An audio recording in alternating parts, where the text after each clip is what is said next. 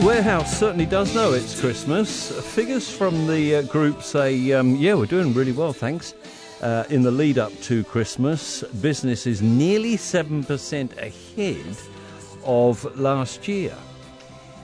That is sales, gross sales. And that came at the same time as the Warehouse announced that it is paying back the money it received in wage subsidy from taxpayers. $68 million was handed over during the lockdown around that period.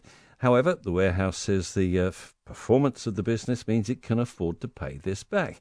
What do we make of it all? First Retail Managing Director Chris Wilkinson is with us this morning. Morning, Chris, and happy Christmas to you. Tim, how are you? Yeah, really, really good. Is this about PR or is there more to it? There's more to it, Tim. I mean, the reality is that during that period, Warehouse would have been impacted by the 30%.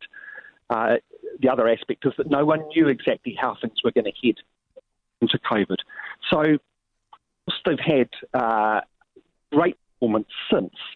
Through that period that was where the criteria was set, there's a high likelihood that they were back that 30%, which allowed them to be able to claim that. Yeah. And they wouldn't have been alone in being backed by that 30%, would they?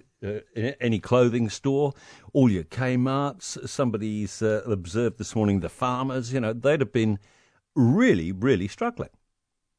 Most businesses have been in that situation, certainly with retail where stores were closed, malls were closed, you couldn't access the properties, and you really had to rely essentially on what was coming through your online channels. However, coming out of it, as we've all heard, the economy bounced back very, very quickly. People had money, people wanted to spend. And then we've emerged into this sort of moral argument, haven't we? If you've taken money and made a profit, hang on a minute, that's not right.